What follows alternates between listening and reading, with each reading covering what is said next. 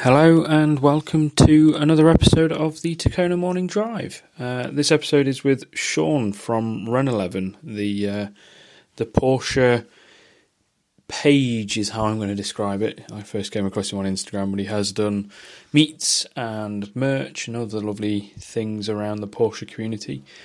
Just a heads up, this was recorded using Seán's microphones on the way to flat sixes and flat whites, so there's a bit of road noise as we're in my Toyota, and we're using his different microphones that I have never used before and have had to learn a whole new piece of software just to get this audio to work. So you're part of this learning experience. We talk about this learning experience in the episode, and so yeah, that's my disclaimer, and I'm doing the usual racing driver tactics as anybody that's ever been in a car will do. Another thing I did want to say is the guys over at Verka magazine very kindly gave me some advert space, so I am returning that favour and saying go and check out Verka magazine if you're into your BMWs or want to learn more about BMW car culture, really. I guess that counts as an advert, I suppose. And this is an episode all about Porsches and mental health and talking more. It's not really on brand for the episode, but Verka have been very lovely to me and given me space in a physical quarterly magazine, which is a huge thing. So they messaged me, asked me if I wanted to be in the magazine, so I have repaid the favour by saying go and read Verka magazine, go and check them out, go and see my advert and then get involved. But anyway, on with the podcast.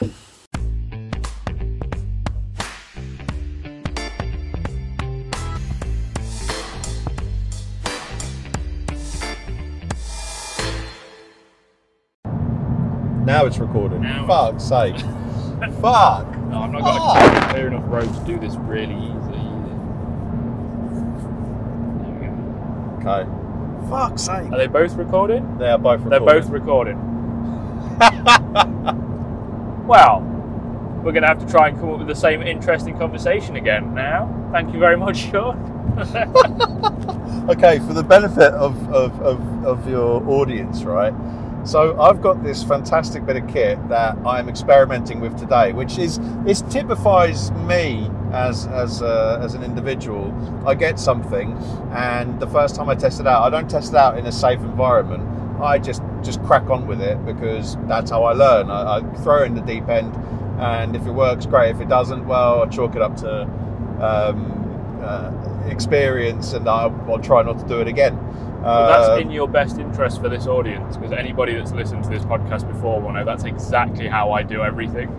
Like episode 1 starts with me going, right, I've plugged my iPhone into my headphones, yeah, I remember. and I'm on my way to work. So if it sounds shit, I'm sorry, but away we go. And that's the first episode, which is the one that everybody always goes to. They're like, oh, we'll start at the beginning. And it's the worst one.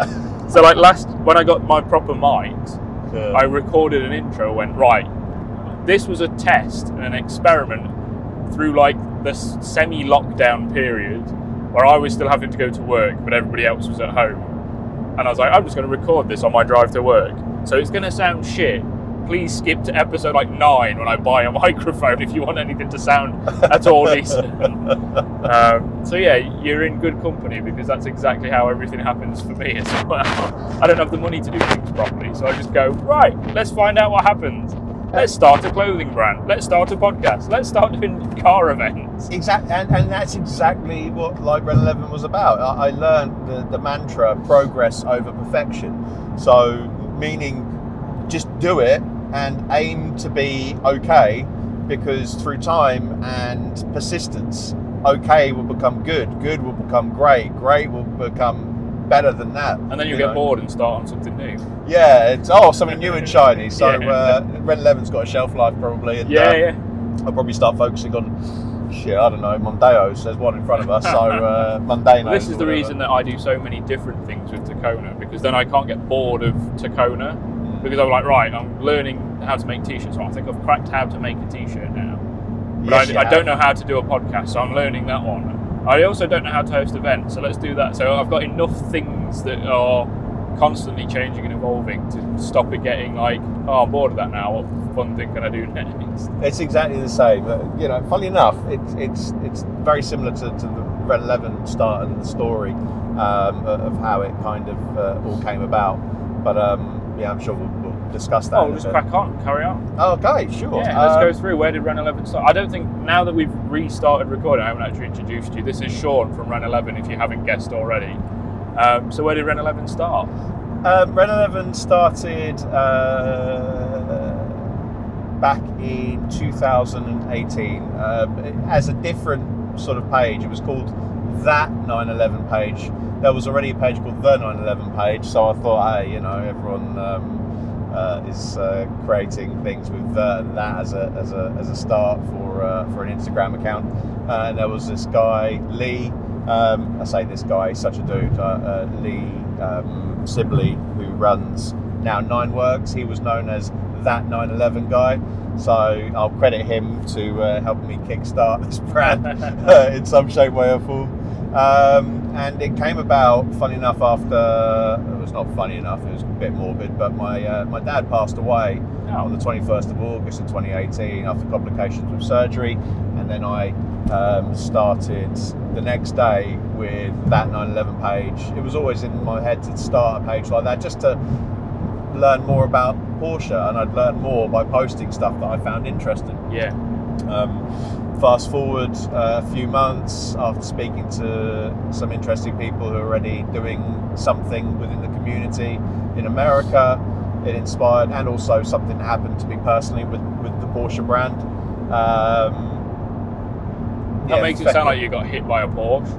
Well, something personally happened with the Porsche brand. I was run over by one. You did some work with Porsche, didn't you? Was that the event? Yeah, well, no, it wasn't actually an event. So I've worked in learning and development as a trainer, soft skills, sales, almost common sense training, how to talk to people effectively. Bloody hell, what a person to have on the podcast. God, yeah, here we go. Threw myself in the deep end and get asked complicated. But no, I'm all for it. I love the psychology of understanding people, and I feel quite fortunate that I'm good at reading people through different walks of life. I've been a police officer, I've worked in sales, I've done loads of different things that are customer and people facing. But anyway, there was this role with Porsche that came up as a trainer, and I was really chuffed because apparently there was hundreds of applicants, and I was one of 5 that were chosen. Amazing. Incidentally, one of the other people that were chosen was the guy that hired me to be a trainer, who worked at Porsche. He's a lovely dude. I've got so much time for him, a guy called Alan, and he's doing really, really well with leadership, management, coaching, and training now as well. So super proud of him. But anyway, went for it. We had a disagreement during the interview process, or the interview part, whereas I believed in engagement. When you engage with your delegates, you're more likely to get them on board, and therefore training them should be far easier. So you spend a bit more time laying groundwork. Yeah, because then you're like a team. Like, we're learning, we're doing this together, not I'm telling you what to do. Correct, exactly. I subscribe to your thinking there. Versus get the learning point across and move on. Yeah. And I get you need to get the learning point across, but you want to maximize the value that everyone comes in. You want people to be buzzing to come into training, and sadly, a lot of the time, the training that is prescribed by a brand and a business is stuff that they feel you have to do. Yeah. And not many people buy into it. There's always that idea of with him, what's in it for me? And you've got to make sure you tap into that as a trainer. Anyway, there was I didn't get the job. I did very well at the coaching part. There were some elements I need to work on, and I freely admit my design understanding in training is very limited through my experience. But I asked for feedback from this person. I'm not going to say any names or anything, but they said 2 things. One was my engagement versus getting the learning point across. They differed, and I was like, okay, fair enough. And the other part he said was my beard. Your beard? My beard. Right. That we don't like the way you look, is what that means. Yep. Not the first time I've heard it, not the first time I've experienced it. It's a good job you didn't go for a job at UPS, because they have a clean shave policy for anybody customer facing. Oh, that's fine. I wouldn't work for Ups anyway. They can do one. Yeah. I used to, and now I don't.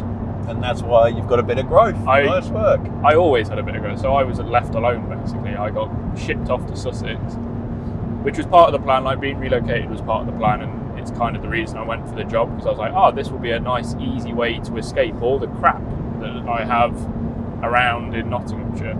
So it's like they're going to pay me to go away, which is quite handy, so let's use that. But yeah, I moved down to Brighton, and then they kind of just left me alone. So I was like, nobody's looking, so I won't be following that rule. Otherwise, I'll look like a 14-year-old. And who wants to talk to someone about logistics when they look like a child? This kid is telling me where to ship packages and how expensive it's going to be. Yeah, I'll listen to them. To be fair, Gary Glitter would love that, someone to organise their own... I don't think he's got any packages to ship though, has he? Exactly. Filth bag. This took a strange turn. Always does, it's part of the charm. This is what we've got 40 minutes left of an hour and a half journey, and about an half hour in we went, oh, you've got microphones that can record. Why don't we just record this chat? Because that's the whole point of what the podcast is, it's just chat. Yeah. So it took us 20 minutes to sort the microphones out, pretty much. But before this, we were talking about how I keep coming across things that are like, if you do this, you might have ADHD. And it was like, we were on the way and a Ferrari went the other way, and mid-sentence I was like, oh, Ferrari! And stuff like easily getting distracted and stuff like that. And we were chatting about how Grace, her job currently is to diagnose, she performs ADHD diagnosis assessments, and she's gone, you've not got ADHD. But yeah, but all these things, she's like, it's literally my job, listen to me, you've not got ADHD. I was like, yeah, but you're also my girlfriend, so I don't, like, your professional opinion has no weight to me now. It's like, it's hard to take a doctor seriously when you're like, oh, you've got a headache, have you? Would you like some paracetamol? Yeah, and what we said, it was almost like, if it's undiagnosed, a lot of the time when you're older, and this, I've seen this because of what I work in, and I've got ADHD. I've got a form of dyslexia called dysgraphia, which affects my reading comprehension. I can read, and I can read with cadence and everything.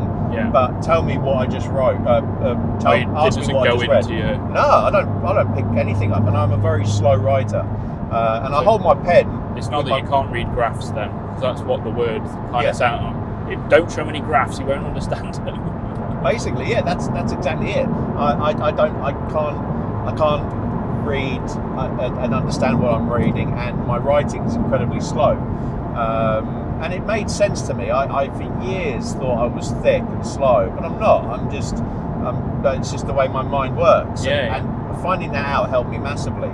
And then getting into learning and development as a trainer, you really understand that how prevalent these things are, ADHD. And this is, by the way, when we talk about ADHD, it's now a blanket term. So some people have the attention deficit, they don't have the hyperactivity. To the ADD side of things. Yes, but they don't refer to that. They just have the blanket term now, ADHD, and it covers everything. Yeah. The thing I have a real problem with, all right, is the last D, the disorder, because that insinuates that it's a negative thing.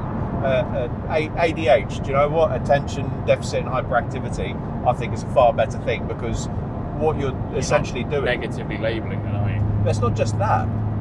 It's almost like a superpower, because it allows free thinking, and you can get from A to Z quicker than it takes more people to follow a process of A to B. What we tend to then do is find the way to get from A to Z through that minefield, and sometimes it's jumbled up. Our conversation today, how much, and people who are listening to this will notice this themselves, where the hell have we got to? But the fun thing is, when I do this a lot, and this is another one of those things that's like, I'm pretty sure that this isn't like how everybody sees and feels life, but I do this a lot where you end up on this really long tangent, and then you're like, right, let's retrace everything that just happened, and let's figure out this journey that we've just been on, because it's quite fun to go, oh, we went from here to here to here to here to here, using these links to create those. And it's like that 6 degrees of separation game, but it's not people, it's just, how the fuck have we ended up on this conversation thread now? So we've gone from, I started an Instagram account, to a thing happened with Porsche to I think we've got ADHD. We bounced all the way across. That's it. Going back quickly to the Porsche thing, because you're probably thinking, well, so the beard was the second part. That's where I interjected. Yes. Is swearing okay here? Oh yeah. Oh, fantastic. I mean, don't just sit and swear. No. But I'm not putting this out as a clean thing. It has the little "it's for grown-ups" tag when I upload it. Okay. So for me, whenever anyone says no to me, I get fucked off, because it's almost like being told I can't do it. Yeah. And then I turn and say, no, I will do it. And from there, I decided to go the next step. I was speaking to all these other people talking about community, and community is important to me. Growing up, I come from I was an only child. I didn't have many friends growing up until I got to teens, and then I have a core set of friends. And then weirdly enough, I learned how to interact with people better that way. Yeah. And the idea of community and getting loads of people to sort of meet and mingle came from my mum. My mum was a very welcoming person, bringing people to when I brought my mates over, it was never a question of, oh, we don't have enough. It was like, okay, everyone move up, let's make do. That is a wicked XK R. Oh, it's an R, yeah. 2004 as well. Yeah. The lady driving it looks like she has no idea. She just thinks it's her husband's sports car. Yeah, it's a bit tatty, but I still think it's a cool massive car. Scrape down the side. Yeah. It's one of those where she's like just clipped a fence post as she's pulling out of her driveway. Now that's an assumption, Lewis. You know, that she could be like, I'm sick and tired of you driving the car. Every time this happens, darling, you ruin my car. This is my car, Bruce. True. I'm not saying it's her that's done it. It's her that's driving currently, and it could have happened this morning. Yeah, it could have. It looks pretty fresh. That's why they're not talking. And she's got a... I can't say anything. I have a slight dent on my front wing. You know, if you saw it, you'd assume that I'd clipped something, and it was actually somebody drove into me on the motorway. Yeah, I'm lucky that it's just that little dent. Yeah, you're lucky that the other person isn't hanging outside of his car now. I don't know how... I would have not kept calm. I would have lost my shit. I was on the motorway. You're quite limited in your ability to pull someone over and drag them out and have a fight. And it was a woman, so I'm not going to do that anyway. That was a woman who did that? It was a woman, yeah. With her middle finger as well? Yeah. So I'm not releasing the video. Okay. Because I don't think that's a very smart move. No. Not because I did anything that was like, oh, I dived across all the lanes and brake checked and slammed into people and anything like that. It was a lady brake checked me, so I had to swerve into lane 2 to avoid her. And then I ended up in lane 4. She then dived down lane 2, passing cars that I was like overtaking, and then just decided that she was going to do lane 2 to lane 4 in one manoeuvre as I was at the side of her. So she dived across, I slammed the brakes on, which, shout out to EBC, who've just fitted my new brake kit, probably would have been a lot worse without that. And she just kissed the wing. Like, if I'd have braked like a millisecond sooner, she wouldn't have touched me at all. She just kissed the wing, so I've got a small dent on the wing, which annoyingly is broken through the paint. The bumper has, the bumper and the side indicator marker have rubber scrubbed on them from her wheel. Like, that's come off because it was just the rubber from her tyre and not like bodywork. But yeah, the wing has a small dent which will pop into some shape but will need paint. Which is a pain in the arse, but to the layperson seeing that, you probably would think I've just clipped something. So Jaguar lady, we're giving you the benefit of the doubt that something could have hit you, or it could have been your husband driving who's in the passenger seat. And she's just come past us at like 80, pulled in and slowed back down to 70 again. And now we're slowly creeping up on her. Maybe it was her. Yeah, it's leaning more that way. And now there are other cars in the outside lane, so we've caught her up very gradually, because I think I'm doing like 71 with an indicator of 67 by Waze. And we very gradually caught her up, and I'm now stuck behind her. Do you know what? I actually have a soft spot for those XKs. Me too. The normal one looks like it's on stilts, but the R has been like kind of lowered and looks a little bit more menacing. It could do with a bit more lowering, I'm not going to lie. It's because they put like 26-inch wheels on it by the looks of things. Look at the size of those wheels to the size of the bodywork. Yeah. They just look like they're riding on stilts. But I think they put the big wheels on because they put big brakes on it. They do, massive brakes. It's a pretty cool car, but... Well, it was in James Bond, so you kind of have to give it that. Oh yeah, it was in Diamond Face had one, didn't he? With the guy with the diamonds. One. Yeah. That car's in the Bewley Mountain Museum. It is, yes, I've seen it. It's got the rockets that come out the back. And the big machine gun as well. That's it, yeah. Very cool thing. I think the rockets came out the front that grille. was it. And the machine gun was on the... Because it was a soft top for some reason. They're like, so use a convertible and put a minigun on it. What else are you going to do with a convertible? I mean, what other reasons would you have a convertible other than to mount a minigun? Mount a minigun, exactly. That's it. The only reason they exist. It's almost like a sporty version of the Warthog from Halo. Exactly. It's the streamlined version. This is taking more diverse. Another tangent. Welcome to the ADHD cast. Two guys that cannot keep on topic chat for 45 minutes, and we'll just see where it goes. Something shiny. And as I said that, your watch pops up with a Nike notification for some new bloody trainers. Oh yeah, these are Panda Dunks. I kind of like them, so I might try them. I like trainers. I'm wearing some Jordan ones at the moment, and it was a toss up between these, which are low, and I've got high ones which are bread. It's red with a white tick. Right. And whatnot. I'm going to be honest, I don't know my trainers. Okay. So Mike, who runs Squizita, the cafe that we do coffees and cars from, he's big into his trainers. Okay. And we call him TT Jesus. He's got like long hair and a beard, and he's currently restoring his Mark 1 TT like to OEM Plus style, which I think you'll appreciate if you've met him. So we call him the TT Jesus. He loves his trainers. You guys will get on well. We should have just done this meet at his place. That would have been so much more convenient. But then we would have got nothing talked about cars. It would just be like coffee, hair products, beard products, trainers. I'd fucking love long hair now. I'd love hair on my head, to be fair. So it's evaporated. Welcome to Essex. Like coming back home. And we established as well that we both lived in Southend, probably at different times. I lived there 2010. Oh, mine was, we moved there in November of 2019. Yeah. So we had 4 months and then the world stopped. So we didn't know anyone, we couldn't go anywhere, we weren't near any of our family or anything like that. We're like, great, we're in the best place to be in lockdown. Near nothing and knowing no one. Up the creek without a paddle. Yeah. In Southend. Oh, it could get better.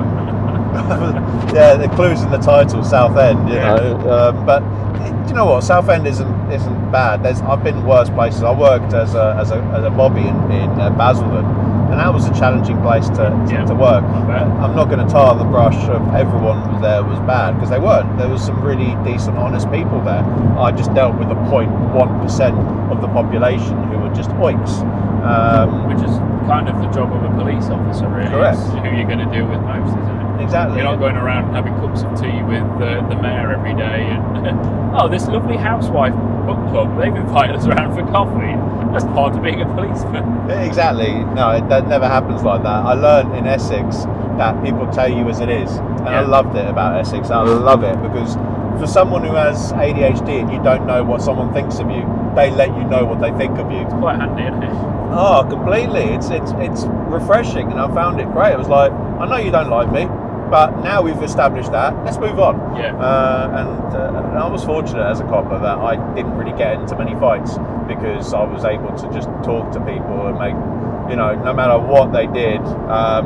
And it's not because I wanted to friend them, because I wanted to add them to Facebook and do that stuff. It was more a case of, if I get them on side, my life would be easier. Yeah. And they'd more than likely do what I need them to in a process way to then move forward. Well, this is the same thing that I learned when I worked in the secure hospitals. If I could get someone to talk and we could tackle the problem together as a team, then it was us versus the problem, not me versus them. Yeah. And in that environment, the problem is like, I want to die, or I want to kill you. And it's like, right, let's work on this together, because I don't want to die and I don't want you to die. So let's figure out how that's not the best way to proceed. Yeah. And it's this very similar skill set that you go, right, if I can get this person talking, and if I can get them to kind of open up, and if we can work together on this, and using talking as the way to do that, then it makes everything run a lot smoother, which is one of the foundation points for why Tacona exists, is because talking was such a big tool for making a difference in a mental health environment. If it works there in the most extreme cases, it's going to help on the less extreme stuff as well. It's one of the founding principles for why I did it. Like, let's just get people to talk more, and it will make a positive difference.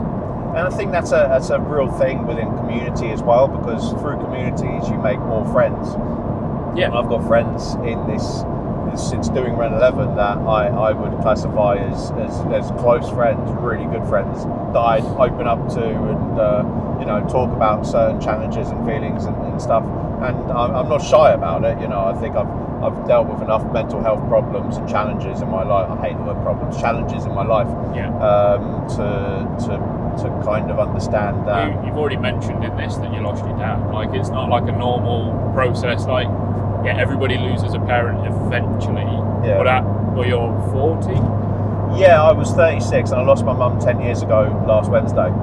So it's not normally the age in which you're losing parents. It's normally the age in which you're probably losing grandparents. Maybe. Yeah, I suppose. But it's not really the like, I've lost both my parents kind of time. That's normally, right, I'm 60, they're therefore like 80 plus. Yeah. That's when you kind of expect that. So that's a pretty big mental health challenge times two. That we've already gone through. So you're very clearly not that scared of kind of opening the door to the conversation. No, I don't think. I learned that I don't know is often a barrier in order for you to kind of get through. It's a door that you need to open to then deal with whatever shit you're dealing with. I don't know is that last answer that you don't want to admit whatever horrible, and I put horrible in speech marks by the way, truth that you want to admit. Believe it or not, it is the last door to freedom that you have, and opening that door, life becomes so much better. I remember that time when my page, it was before it was Renneleven, I was a mess, and I was looking I even had a plan, and for those who've been who've had suicidal thoughts, the plan's a bad thing, because you become comfortable with thinking, do you know what, I could end it all here, and having that plan as such in place, it kind of makes it more of a, this is going to happen, I've got a plan for it. Like, it becomes like a definite rather than a worst case scenario. This is where it'll end up. It's like, right, I've got a plan, therefore it's going to happen. Which is not a good place to be in. Like, it's dreadful. It's not a place that you're really nobody would want you to have a plan in place. Like, it's not something that you should do. If that makes sense. Like, I hate trying to put like definitive terms on things and right and wrong, but I'm pretty confident that having a plan on how to kill yourself is not something that you should be doing. It's not. I think at that stage it is a point where you are almost at an invisible crossroads, and you kind of then need to. It's a hard thing, because that plan means you're not going to open up. I just had a very persevering friend who saw it and helped me, and he was going through shit at the time as well. And it was kind of serendipitous that we were there for each other. Yeah. And he told me, because he's a counsellor, and he said, look, if you tell me I don't know, I'm going to press. Do you want me to? Because I don't have to. Yeah. But I will, because that's behind. You're basically hiding something from yourself, not from me, from yourself, that you are not willing to open up to, and that could help you. Yeah. Do you want me to push? And I was like, fuck it. Okay, let's see if this is true. And lo and behold, it was, and it was refreshing. It was refreshing because I said stuff, and it wasn't as bad as I thought. Yeah. It wasn't. Actually, it wasn't. It was so like, Oh, okay. I think that fear of not knowing like what is going to be behind that door is worse than the thing that's behind the door most of the time. It was, and being able to voice it, and for me, voicing things was helpful. Some people find writing therapeutic and it helps them establish what's going on in their mind. For me, talking about it helped, because then it kick-started a thought process of, okay, but why? But why? And I've always been a but why type of person. Because you've got to think about. I always have to think about why this is the case. Why is this working? My favourite part of Blu-rays is the extras, not necessarily the film, because I like finding out how they made the film, how they went about it, and it's the same in my mind and other people's minds and other people's lives. That's why I love finding out about people. But then I understood so many things, and it turns out I was kind of living a reenactment of my dad's life, but he never had the foresight or the reflective ability to kind of deal with it. But he came from a different era, so that talking wasn't something that you did. There were some other things I won't go into, but I think there was some regrets he had with after Mum passed that he never really dealt with, and we came to a lot of, well, it was mostly me angry at him for it, but which is understandable, because that emotion is such a complex thing to deal with. It's understandable that it comes out in all these different ways, and blokes tend to lean into anger as the response for anything. It's almost like the fight or flight from something that is horrible. So you go, right, I'm angry now, because that's all I know. That's the only emotions that we know. I'm either angry or I'm happy, or I'm not either of those two things. It's kind of the spectrum. It's like, what emotion are you feeling? It's probably somewhere between angry or happy, and that's about the range that we can tap into properly. And that's it. And sadly, my dad really just chose anger a lot, and I wasn't really. I didn't want to reenact it. I didn't want to do what he was doing. I could see how I was doing it. But through I don't know, I found out that I was actually, I'm all right, and I moved forward. Then Renneleven started in March 2019, and like you with Tacona, I didn't really know social media. I dabbled in it. It didn't do well first time round with another car thing I did. But then, Renneleven, I'm now approaching 56,000 followers on Instagram. Amazing. All organic. It's all organic. When I first started, so I was doing the usual thing of how do you grow followers, and it was like, follow for unfollow, all that sort of shit. I was like, I don't know if that works. Good.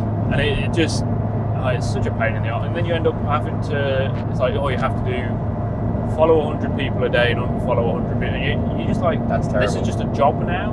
My job is now managing my own. Who can be asked for that? I learned because my idea was never to grow Renneleven like that. It just started happening, and I realised there was some basics that I was doing really, really well. First thing, when someone commented and it was a thoughtful comment, I would reply and ask a question. Much like when we meet someone in real life and we speak to them and we become friends. You don't become friends. It's not like that scene in Step Brothers. Did we just become best friends? I think so. What was it? What's your favourite non-pornographic magazine you like to masturbate to? Good Housekeeping. It's nothing like that. You kind of ask more in-depth questions and you become friends. And because of that, I start picking up and talking to people. So that started growing things quite quickly. Second of all, just making things interesting. For fuck's sake. So many people just put a picture of a car and then a picture of nothing, just tag people. Or don't even tag people. Basics, brilliant basics. Tag the person, the photographer who does it. Tag the person who owns the car. Tag the videographer that spent all that money creating that, setting it up, being in that situation. Become community focused. Think about other people, and therefore people will start thinking of you. No one gives a shit about you if you don't give a shit about them. So be the person to lead that way first of all. And I sorry, this isn't meant to be teach how to. Sorry, we're going around the tightest corner in the world. I love this corner. I'm hoping to have my 911 back, because this is what I'd be doing. I do love this car, man. Do you know what? I know, getting equal length headers would make the sound, give more of the Subaru. It's not got a bad noise to it. But it sounds the exhaust that good. I've got on it is reasonably good, to be fair. Reasonably good. You mean good? I've had to weld it. So it's better. reasonly good. So it's better. I say I've had to weld it. Jonas at Luke's. I don't know if do you know Luke, Luding Classics? Yeah, I know of him. So he's a good friend of mine, and it's where he's got a workshop because his family run a recovery company. D&G Assist. They're down in Upminster, not far from here. Yeah, not many miles away. They have this big workshop because they've got all these trucks and things. And Luke deals in classic cars. He's got Luding Classics. So when we moved to Southend, funny enough, this is Cars Connecting People, which is on brand. Yeah. And he's been a guest on the podcast and this and the other. When we moved to Southend, obviously I didn't know anyone. Got invited to a little coffee and car morning over in West London in Chiswick. Yep. Went over there, met Luke, and he was like, "Oh, I actually live over your way. If you need like a friend or if you need any help or anything like that, let me know, because I'm probably the closest person that you will know now."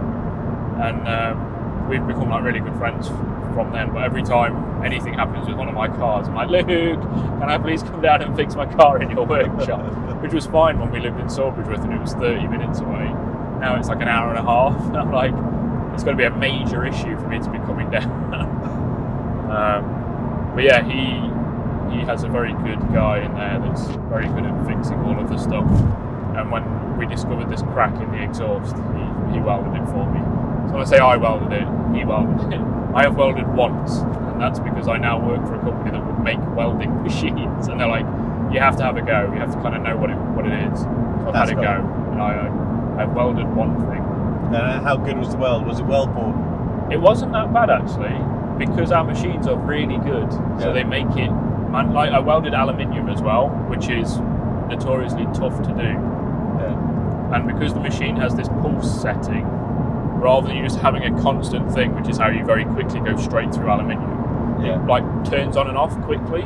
Yeah. So all you do is you kind of go down the thing, and it does the right rhythm so that you don't just melt through the aluminium. So it's the machines that are good, not me. Because he said, right, I'll turn the pulse off, and I immediately just melted a big hole through it.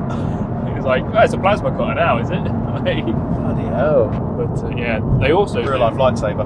Oh, no. We do this thing called heat induction, which is kind of like how an induction hob works. Yes. So it's electromagnetic fields, but it's 2,000 or 22,000 watts is the biggest one we do. And that is like a lightsaber if it's metal. So what it will do is it'll heat, I think they do like, it'll heat 8mm steel to glowing in like 4 seconds. Bloody hell. Like almost a centimetre thick steel in like no time at all. I've got a video somewhere on my phone I'll show you, but it literally like you just touch this big, it's like a big wand, and you touch it on this metal and it just immediately glows hot. I was like, how has nobody robbed a bank with this? Just, oh, there's a vault, yeah, just melt straight through that. Like, it's magic. Thermite, bloody hell. Okay, that's some strong stuff. Yeah, it's electromagnets as well. It's not even like, there's no flame, there's no fire. It heats up metal from the inside out immediately. It's wild. It's actually like magic. What is this conversation? I don't know. We've gone from talking about your parents dying and how tough that was to electromagnetic fields like lightsabers. Well, what goes on in our heads, you know. And just so I'm not kind of jumping on that self-diagnosis thing, I haven't got a diagnosis of ADHD or anything like that. My brain jumps around a lot, and your brain jumps around a lot. And have you had a diagnosis? Yeah, 10 years ago. You're diagnosed. I'm just pretending to know what I'm talking about, basically. Yeah. But I just jump around a lot in conversation, which probably is a symptom of ADHD that my other half refuses to acknowledge. And it's fine. You know, people live with these things daily without knowing they have it, and they just see it as, well, it is just what it is. You see a lot of people say that, oh, I do that, that's not ADHD, and it's like, or maybe you've got the ADHD and it's not the thing that is the norm. Like, I think we're finding out something about you, not about ADHD. Yeah, everyone deals with that kind of news differently. Some people will kind of lean on it, and that's fair enough. If they want to lean on it, they can. Some people will just understand it and move on because it's not really affected them. It's given a label almost that they know what it can do. It kind of explains why that happened. Yeah. And if you're a person that likes to know why, which we've established you very much are, and to be fair, I am as well. Yeah. It probably helps because you go, oh, that's why that happens. Yeah. It's not like, am I different? Am I broken? Am I doing something wrong? It's like, no, my brain just works in that way because of this, and that's why my brain works like that. Knowing I'm not stupid really helps. I know it sounds mad. No, I understand that. But everyone's saying to you that you're thick, you're not smart, you're this, that, and the other. It does have a real effect on you. I grew up thinking I was slower than other people. I was slower than other people on certain things, but other things, I was well ahead of them. Yeah. But I never saw that. And as kids are dicks. You just focus on the bad, don't you? Yeah, and you kids do. will pick on you for the bad as well. Like, of course. They're relentless. Kids will pick up on the different. Yeah. And they'll pick you up on the different. I hate children, That's what I've got too. Well, I grew up as a Jehovah's Witness when I was a kid. So get out of town. One of my good friends is a Jehovah's Witness. Yeah. Was as well. He's not a Jehovah's Witness anymore. No, not anymore. No. When I pretty much packed it in when I was 16 and met girls, I was like, oh, girls, they're not allowed. But on a function, like a foundation-y, like principle level, my brain doesn't work on that like unknown. Like I can see from a scientific method how things have happened and connected and related. Yeah. So therefore my brain goes, that's why that happened. I can then believe that information. Whereas you go, just a guy did it. Like, and how did he do that? Just magic. Yeah. But how? Well, he just did. I can't accept that, and therefore I can't believe that that's true. Whereas this thing goes, well, that happened because of this and because of this and because of this over such a long period of time that these things just kind of compound. Oh, my brain can accept that if it's plausible, and you can go, here you go, step 1, step 2, step 3. Yeah, I'll believe that. Not, he clicked his fingers, and because he's super powerful, it happened. You're like, but there has to be a thing that happened. Like, how did he click his fingers? How does that work? Oh, I don't know, it just does. Right, great, thank you. So yeah, I'm not against anybody that has religious beliefs, and one of my former guests is a reverend who's also a car designer, but he is a religious man. It's Adam Gumpert's. Oh, okay. I was going to say it's Seán Callum, but no, I have had him on as well. No, exactly. Yeah, I was thinking, is he a reverend? Get the hell out of here. No, he's not. But Adam Gumpert's designed the rear bumper for the 997.2 GT3. Oh, that guy knows masterpieces. Yeah, so very cool guy, good friend of mine. I regularly speak to him, but my brain doesn't work in a belief system method. It just doesn't function that way. So when I was a teenager, and it's like, oh, there are girls here, and you don't really believe this stuff. It's quite easy to go, oh, I guess I'm not in this religion anymore because none of this. There's no positive for me other than it's nice to have some friends, and it's the thing about religion and organised religion is it brings people together and it creates communities. Yes. The flip side of that is they isolate themselves as these communities. Yes, that's they the problem. Don't become inclusive. They become like you have to be part of the club to benefit from being around these people, which is the biggest challenge I've ever faced with it. And there's such especially in America, it's almost culty, and then they're not culty in we're sacrificing people and it's dark and this and the other. It's your whole life is connected to this group of people, and if you go out of the bounds of what they've set, you're almost destroying your whole livelihood.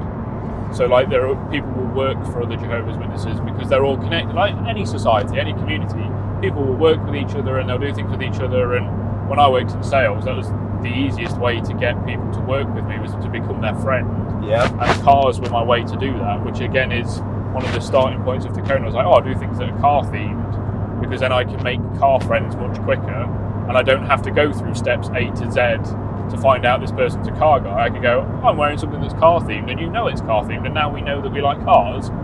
Like we were talking about earlier, that jumping the whole set process. Yeah. It's just made so much easier by going, oh, I like cars, do you like cars? Great, let's talk about cars and we'll sort the business thing out later because now we're making friends. And it's that with the Jehovah's Witness thing is your whole network is surrounded in this place. So if you try and either leave or do anything wrong and get kicked out, you lose more than just your religious network. You lose like your entire livelihood.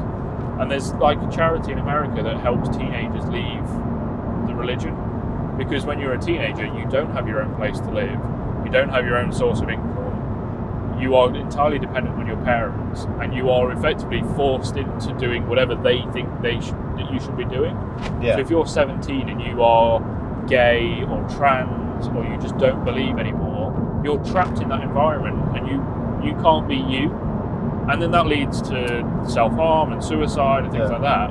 So there's a charity, and I can't remember what they're called. I met a lady that used to work for them. Like, this was one of those like tangent conversations. And she was like, yeah, we help people get out of the religion in America, where it is so much more like with a lot, yeah, because it's not culty in the cult sense, like drink the Kool-Aid, but it is this because of the way it works. You are trapped inside if you are different. Yeah. And the flip side of it is, if you go into normal life, like I had to as a child, and you're a Jehovah's Witness, you're different, and therefore you're an outsider. It's really strange. The even weirder part is, it's just another tangent of Christianity.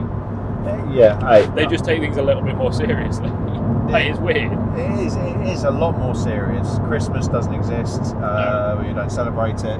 But the reason for Christmas, and that my brain could comprehend this quite happily, because Christmas was adopted into Christianity to get the pagans on board. So it's a pagan holiday that they adopted into Christianity to get the pagans to convert and reduce conflicts when like the Romans were taking over and stuff like that. Interesting. So they adopted Christianity, because if you read the book, it's like, oh, the shepherds came. It's like, well, the shepherds aren't out in December, especially not in the Middle East where it's fucking freezing. But they are out in August and September, so it's most likely that's when it actually happened. But then the whole Christmas thing is now a December thing, blah, blah, blah, blah. So they're like, right, we're not celebrating the birth bit. And they don't do birthdays, which I never got my head around. But that kind of ties into the Christmas thing. But again, that's, I understand why. It's because they're being true to the book more so than the history of Christianity. Yeah. But to bring it back to this, I have to know why. That works. I understand that. You've given me cause and effect that I can follow without having to be like, just blind faith is the reason. And there was a film called Dogma with Ben Affleck and Chris Tucker, Matt Damon, Jason Lee. Really good film.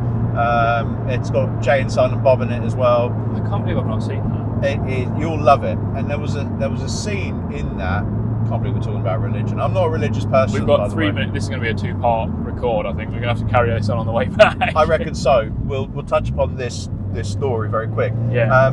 In there, Chris Tucker plays the 13th apostle, and it's not Chris Tucker, Chris Rock. My bad. Chris Rock plays the 13th apostle, and he's brilliant. Chris Rock, what a comedian! He takes a slap like a champ. he can exactly. What a legend. Anyway, he said, his character said that Jesus didn't want people to believe because belief is so final. It is like so difficult to believe in something that's not tangible. What Jesus really wanted to do, this is the Jesus in this universe, Dogma.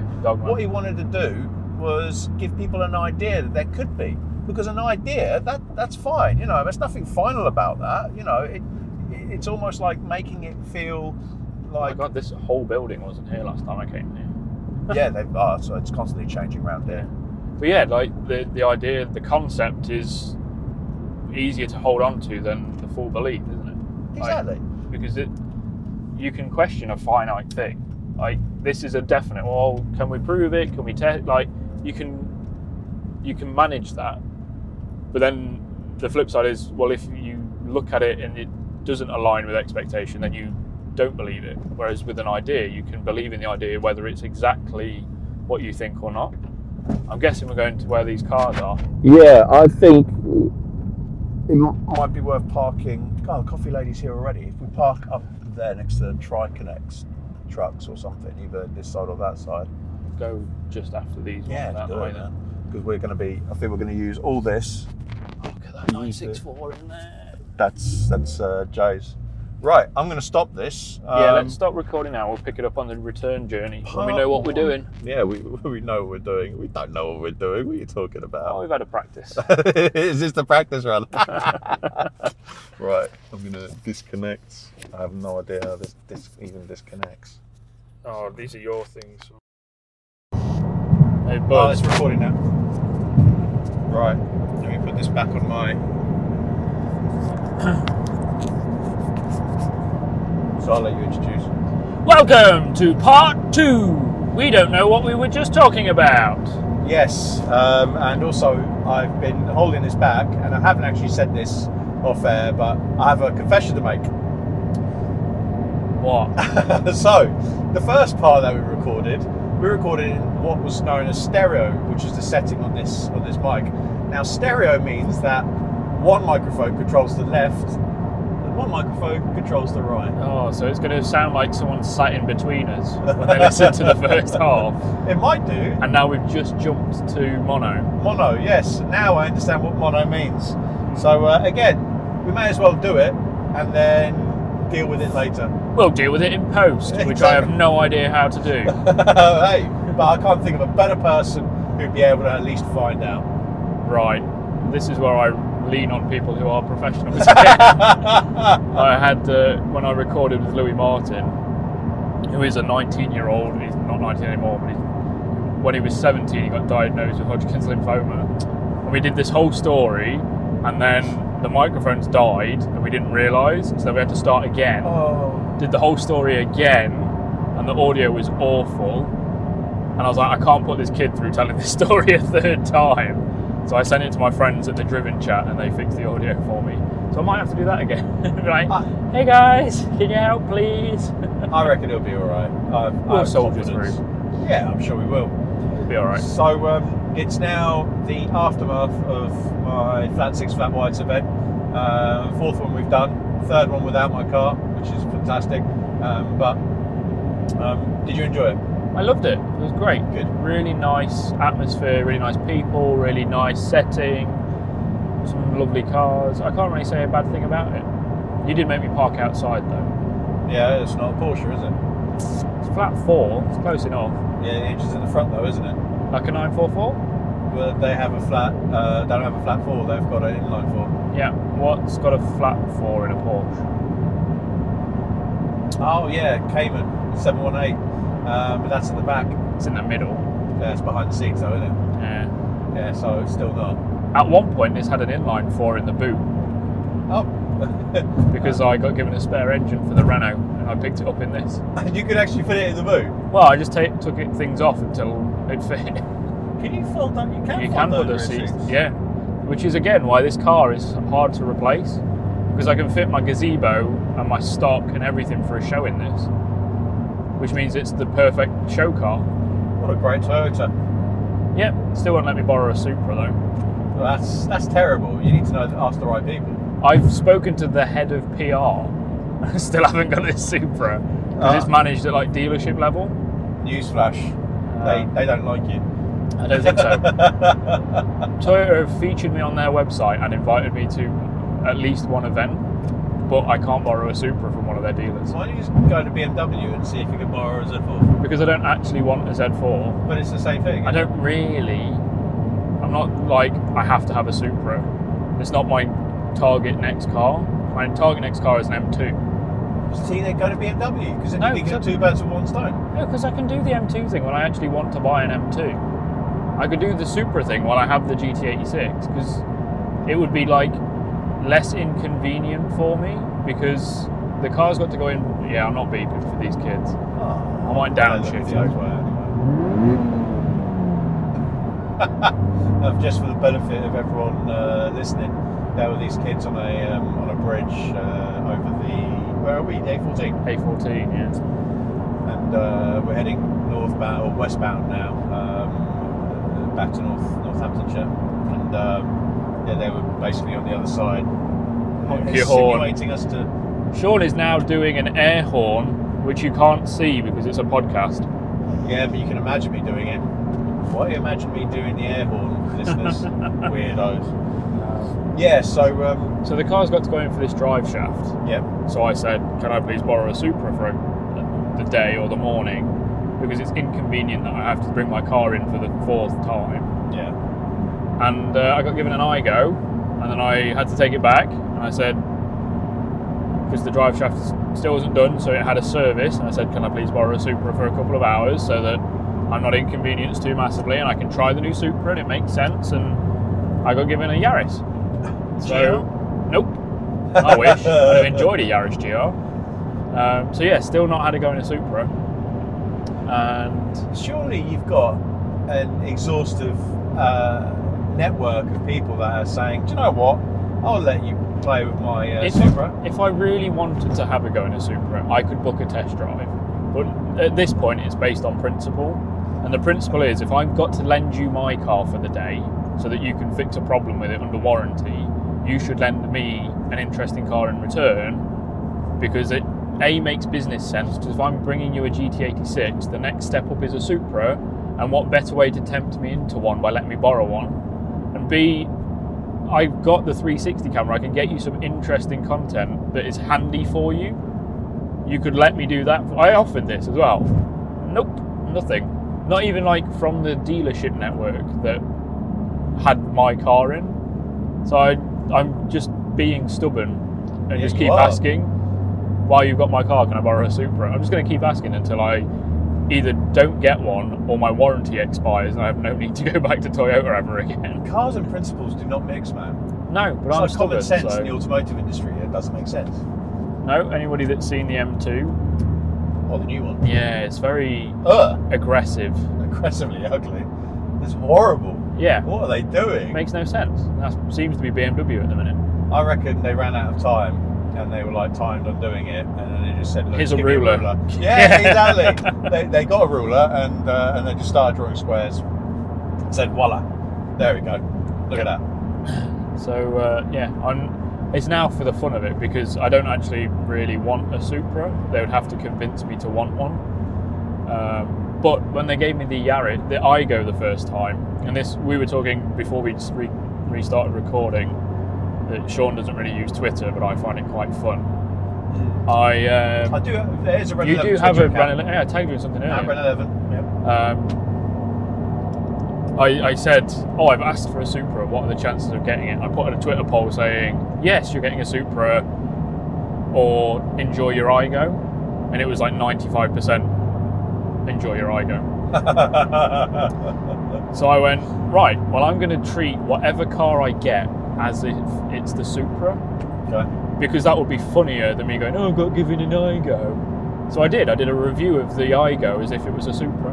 I was like, it's really slow, it's really lumpy, it's very noisy. Just like a Supra. Yeah, exactly. I was like, this new Supra, I don't know what everyone's raving about. I put this photo up of an IGO, and everybody that had been along for the story was like, this was way funnier than if you just whinged. There you go. People don't like whingers. Yeah, car Twitter's a fun place to be. I think Toyota are the same. Maybe they're tired of you whinging and that's why you're not getting a Supra. Toyota themselves have been great. Like, I'm not moaning about Toyota themselves. Look at you covering your eyes. No, Toyota have been really good. Like, I did the Parallel Pomeroy Trophy, which was loads of fun. Okay. And they've interviewed me for the website, which is great. And their PR, the Toyota UK PR team, are quite fun. And they've just had a new head of PR, and he's a guy that's quite cool. Okay. It's the dealerships. So it's Stephen Eagle, which are Northampton, Milton Keynes, Bishop Stortford. Like, every dealership that is within driving distance for me is a Stephen Eagle. Yeah. It's them that are being boring. Which puts me in a difficult position, because I want to whinge about it a little bit, but I also don't want to tarnish Toyota, because Toyota have been quite good. Stephen Eagle strong relationship with Toyota. They're one of the biggest dealer networks that represent them, aren't they? Yeah, and they're boring, and they won't have any fun. And they won't let me a bloody Supra just to drive. Just lend it me for an hour. I'll bring it back. No, won't do that. It's bizarre. Oh, we've got some free publicity from someone recognised for doing a nice thing. Shall we use it? Nah, fuck him. Give him an IGO. He's got a motorway journey. Let's send him off in a 3-cylinder. We'll talk about Stephen Eagle off air. Okay. There you go. That's what I'm going to say. Right. But yeah, cool. Yes. Well, so we're back. we are Part back. 2. Part 2. 5 minutes later, still part 2. Welcome to the Maybe ADHD podcast. Maybe.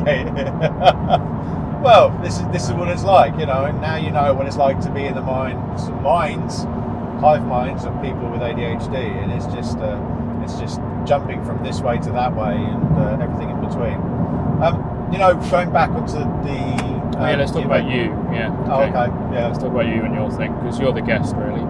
Yeah, I don't mind. This is as informative for me as it is for you as well. It's almost like a mirror for you, if anything. You're like, oh wow, this does jump around. This is how my brain works. Yeah, exactly. This is great. You know, we found out on the way back, because we were just at some services, great services, that we both like the same thing from KFC, the mighty bucket for one. Yep. You go for the gravy, I go for extra hot wings, 99p for extra 2 hot wings. It's cheaper than the gravy. It's like £1.30 for gravy. I reckon there's more sustenance in 2 hot wings than there is in gravy. I agree, but with a mighty bucket for one, you need something for the fries. The skin on fries are just bland on their own. I like it. I actually don't even add salt to my ones. The gravy is just like the little sweet spot for those fries. Sometimes, if they can't do a coffee, I'll swap my drink for a gravy. Do that instead. I bet you go crazy for Bovril, don't you? No, never drank it. It's just an OXO cube in some hot water, isn't it? Pretty much. A bit like gravy, really. And for someone that claims to be northern like I do, I should probably like it more, but I'm not that bothered. Yeah. I do like gravy a lot, though.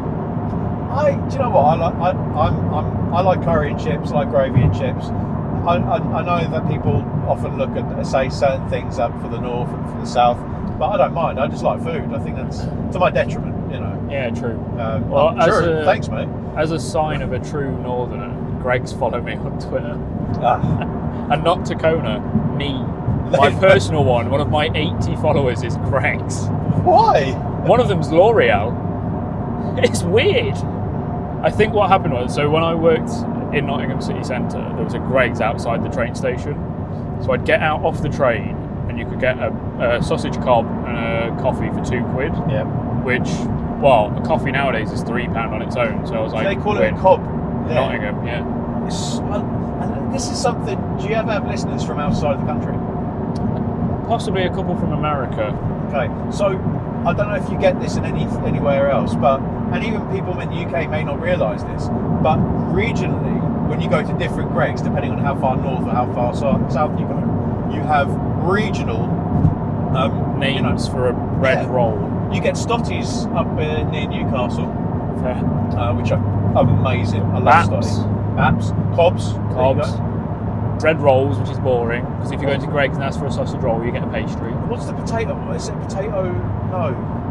Well, a cob is just a bread roll. These are all just different words for a bread roll. We're not changing the thing. It's just the name for the same thing. But they do change certain things. There's only certain places you can get certain things at Greg's. And I love that. It's almost like a Pokemon mentality. You've got to catch them all. Yeah. You know, and wherever you go. So it is real fine dining. I have some Greg's sliders that Grace bought for me from Primark. So we went to Manchester. We went to Leeds. Yeah.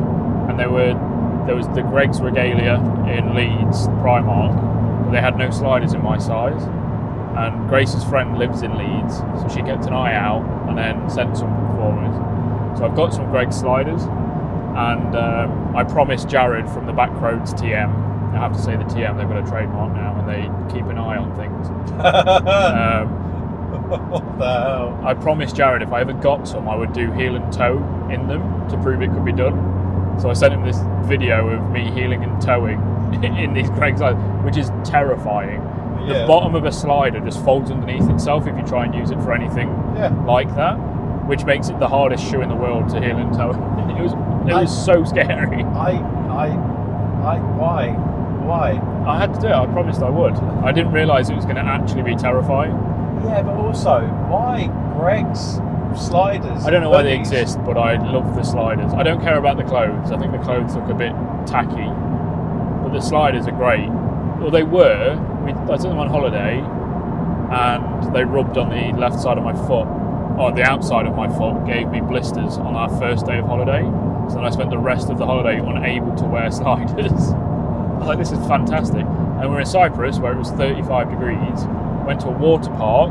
Obviously, to get between all the rides, you have to walk across the concrete, which has been sat in 35-degree heat. Yeah. And I can't put anything on my feet. So I'm literally running across gritty concrete barefoot all day. It was horrible.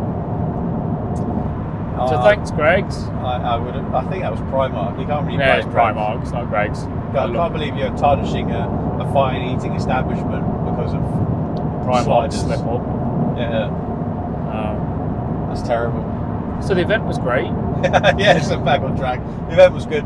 It's nice, you know, to put out an event and get the mixture of cars that we got. There was a real mix of Porsches, and the vibe was right. I wish, and this is something I always find important, having music always helps. And I always like to have music at my events. You know, I've had normally when I do an event, I have a DJ playing live in LA because they're 8 hours behind us. So it's in the evening for them. Yeah, so they start playing at like midnight, and they play for a few hours, and it's always really good, really positive turnout. You know, especially. So how come we didn't have that today? No sound system there we could use. Right. And that costs It was an a extra bit. Milwaukee stereo. It was Snap-on, yeah. Snap-on, was it? Snap-on, yeah. The challenge was getting sound system there.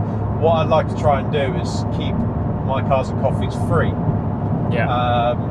And there's the reason for that is there's going to be people, and this is the thing, everyone's welcome. If you don't have a Porsche, you can park elsewhere, but you can bring yourself in, and you can mingle around. There's two schools of thought on that. One, you get a vibe of what the Porsche community is like, and number two, you get to meet new friends. Now, if it wasn't for meeting people and mingling with Porsche people, I would not have got my car. My car actually didn't come up for sale in the regular way. It was I bought it off someone who was considering selling it, so it didn't even hit any sort of classifieds. Yeah. And the real decent cars are the ones that always go for sale between hands, rather than going out onto eBay or Auto Express and Auto Express. They're traded between friends, aren't they? It's that way rather I'm still than... friends with the guy who I bought my 996 off. Yeah. So, you know, I want to keep it welcoming, because sometimes it's daunting if you put a price point on an event. This is the thing with my coffees and cars, is they're free because then they're accessible. Correct, yeah. And it takes away a barrier to entry for people, which is something I was really conscious of. Like the one that I'm doing with the Mulligato is ticketed because it costs us per car to do it. Yeah. So we kind of go, well, we can't absorb, or I definitely can't absorb the cost. So we have to put a ticket on. But then what we'll do is we'll add a bit more on, so then we raise some for charity at the same time. Yeah. But I completely agree with that accessibility and allowing people to see what goes on. It's a great way to have that approach. And I think there needs to be more of what we do, like make it as welcoming as possible, you know, and controlling the outcome as best as we can. Like for me, whenever people, a question I'll pose the listeners, I guess, you know, when you go to meets and stuff and someone's there to take a ticket, you might get a smile or, can I have your ticket please, and that's it. But, you know, do you ever get any conversation? Do you ever get any warmth? You know, something that I believe in. You are polite and warm to people, it will like carry on that positive momentum for the rest of the event. You can't control the journey to an event for people. You can't control if they were stuck in traffic, the car broke down. You can't control any of that. What you can do is control as much of the vibe as you can when they enter, and sustain it through just being warm, positive, and the like. So, you know, that's something that I do with every event as well, whether it's cars and coffee or it's a full-on like show, and it pays dividends. You know, And it builds your reputation of positive and engaging and warm, and everybody wins from that interaction, don't they? I guess, yeah. I find it, like we were saying off mic, that I find it hard because I've got to do stuff for social media and like do videos and whatnot. And one of the biggest challenges I face is telling people I need to go to film stuff, and I always feel rude because I always want to give people time. If people are willing to approach me and want to talk about stuff, yeah. 2 Porsches, GT, it was an Aero kit and a 987 Cayman. Yeah, so an Aero kit 997. There you go. I find it quite hard to tell people like I have to go because I always feel rude, and they're willing to talk to me, so I should talk to them. But that's something I have to work through myself, I suppose. It's tough because you're an approachable guy and you're engaging and you listen to people and you have conversations with them, and it feels like you don't want to feel like you're shunning them. Like, oh, this is more important than you. But at the same time, it's like, I need to do this to make these more popular so that they can continue. Yeah. And that people are interested in coming to the next one by seeing what this one was like. It's you have to have a balance in between, which is tough because you don't want to make anyone feel like they're not important. Yeah, and that's what I kind of want people to. It'd be nice, going backwards a little bit, well, actually forwards. I would like to find someone who'd be able to like help me with doing some of the filming. I think. Yeah. But it's difficult because then that's time, and time is money, and I'm very limited on funds, so I need to do other things to kind of put that across into Renneleven as such. But I'll find a way. Then that would make my life easier, so someone else has to do that. All I have to do is get in front of people and say, can I interview you? Great, here's a mic. Yeah. Let's talk.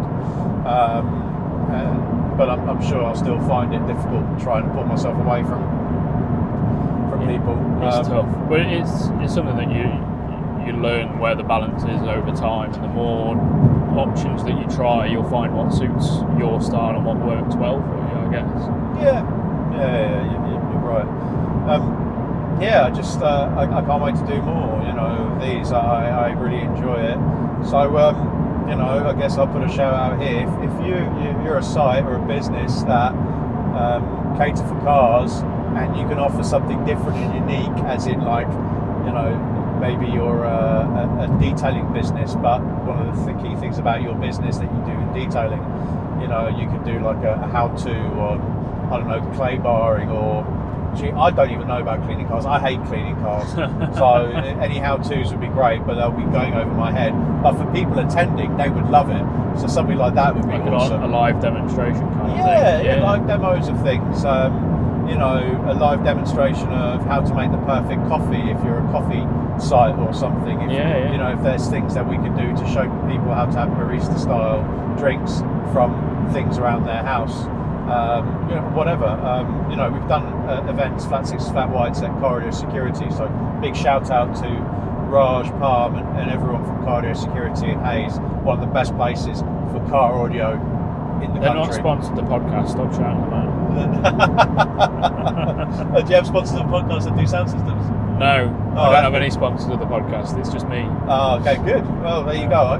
Takona sponsors this podcast and makes it, and does everything else. That's it. Funny enough, I got an email about a potential sponsor the other day. Oh, wicked. Yeah, which I'm still waiting to hear back on, but that could be fun. Cool. What industry are they in? Automotive. Oh, cool. Yeah. It's definitely not Toyota, is it? No, it's not Toyota. Stephen Egan? Yeah, could you imagine?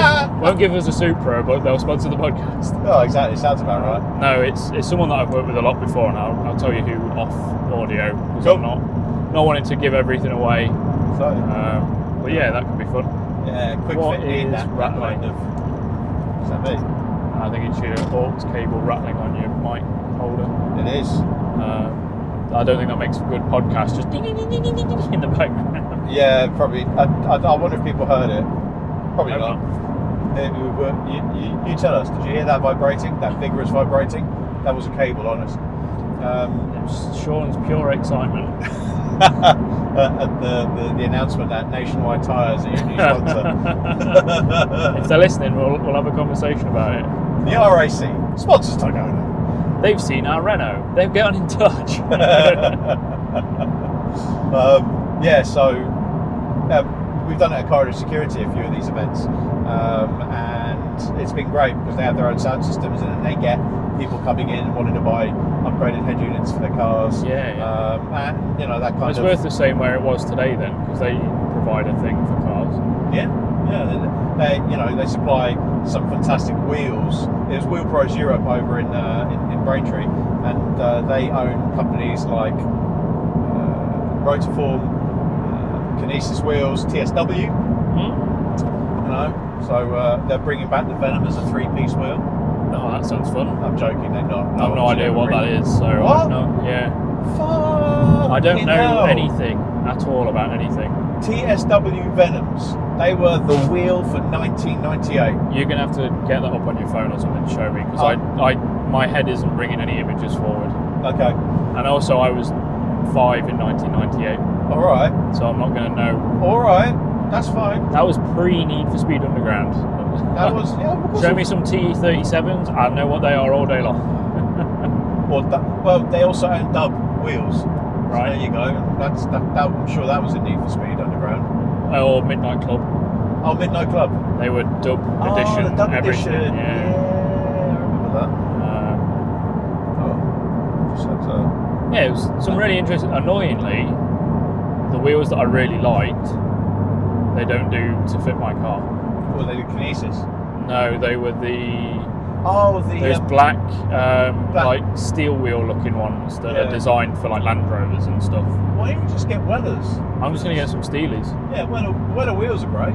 Yeah, I'm going to get some 18-inch Steelies, put some like not dirt but like wet weather wheel tyres on them, and lift my coilovers as high as they'll go, and soften them as much as they will, and then just enjoy winter in a car that is hilarious. Can you imagine a lifted, softened GT86 in the wet? It would be so much fun. And probably a little bit terrifying. It would probably induce vomit. They are a little bit tail happy in the wet as it is. So there could be some excitement to be had. Do you know, this is a really nice car to be in. Normally, when you look at a bonnet, you can't see anything.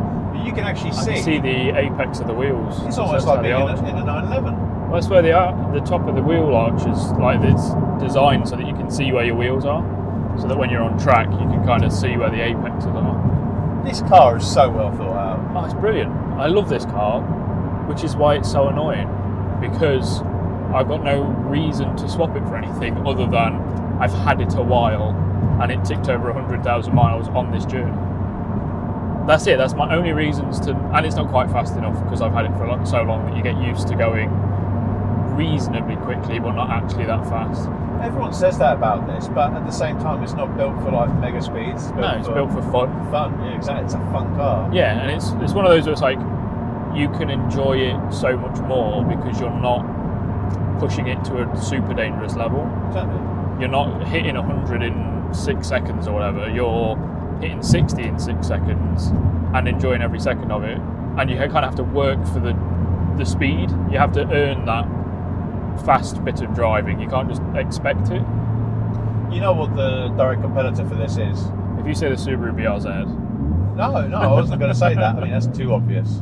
He broke hard. Really put the brakes. Like the car in front of us braked so hard whilst doing so slow a speed that his brake lights started flashing. Yeah, that looked like something that's pre-sensed. I reckon his brake pads are probably very low. Yeah. And you have to really put the brakes on to get anything from them, and it's triggering that response. That sounds about right. It is a 2010 Insignia, so they're probably on its first set of pads. Yeah, what a car. No offence to anyone who drives Insignia, I'm sure you enjoy it. XKR? With a big wing on the back. With a big wing, what a wang. Wow. It was all good until that point. Yeah, that wing really did not suit that car. No. Car spotting in a podcast. Yeah, exactly. Oh, guys, did you see this? We just saw a Ferrari. To be fair, it's a Fiat, so it's not far off. Direct competitor for the 86. Yeah, it's the MX-5. It is, however...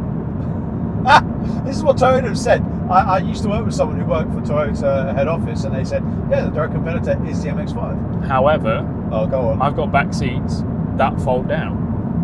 Yeah, but it's not about. Yeah, and you've also not got a soft top. I don't have a soft top, no. But I've got windows. But for the price point, for what it is, which is a good value for money front engine rear wheel drive sports car with a 4-cylinder engine.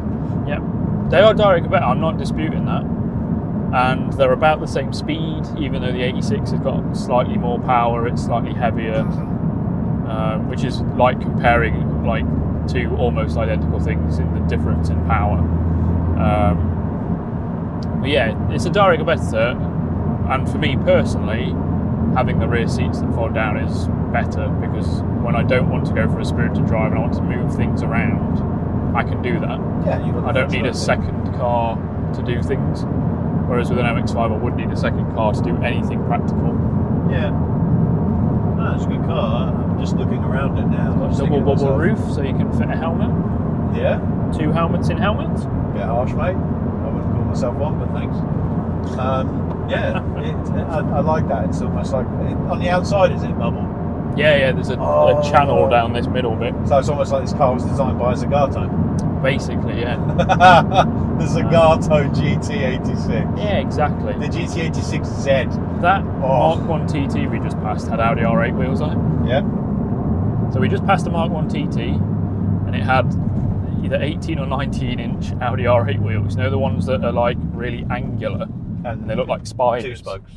No, the 8 million directional Audi R8 wheels. Gosh. It didn't suit the Mark 1 TT, that's for sure. A car that really suits simplicity. God, you know, or BBS LMs. The Mark 1 TT is 25 years old. Is it next year? Is it? Yeah. As far as design goes, that thing is phenomenal. Spot on with the design, yeah. Yeah, even when they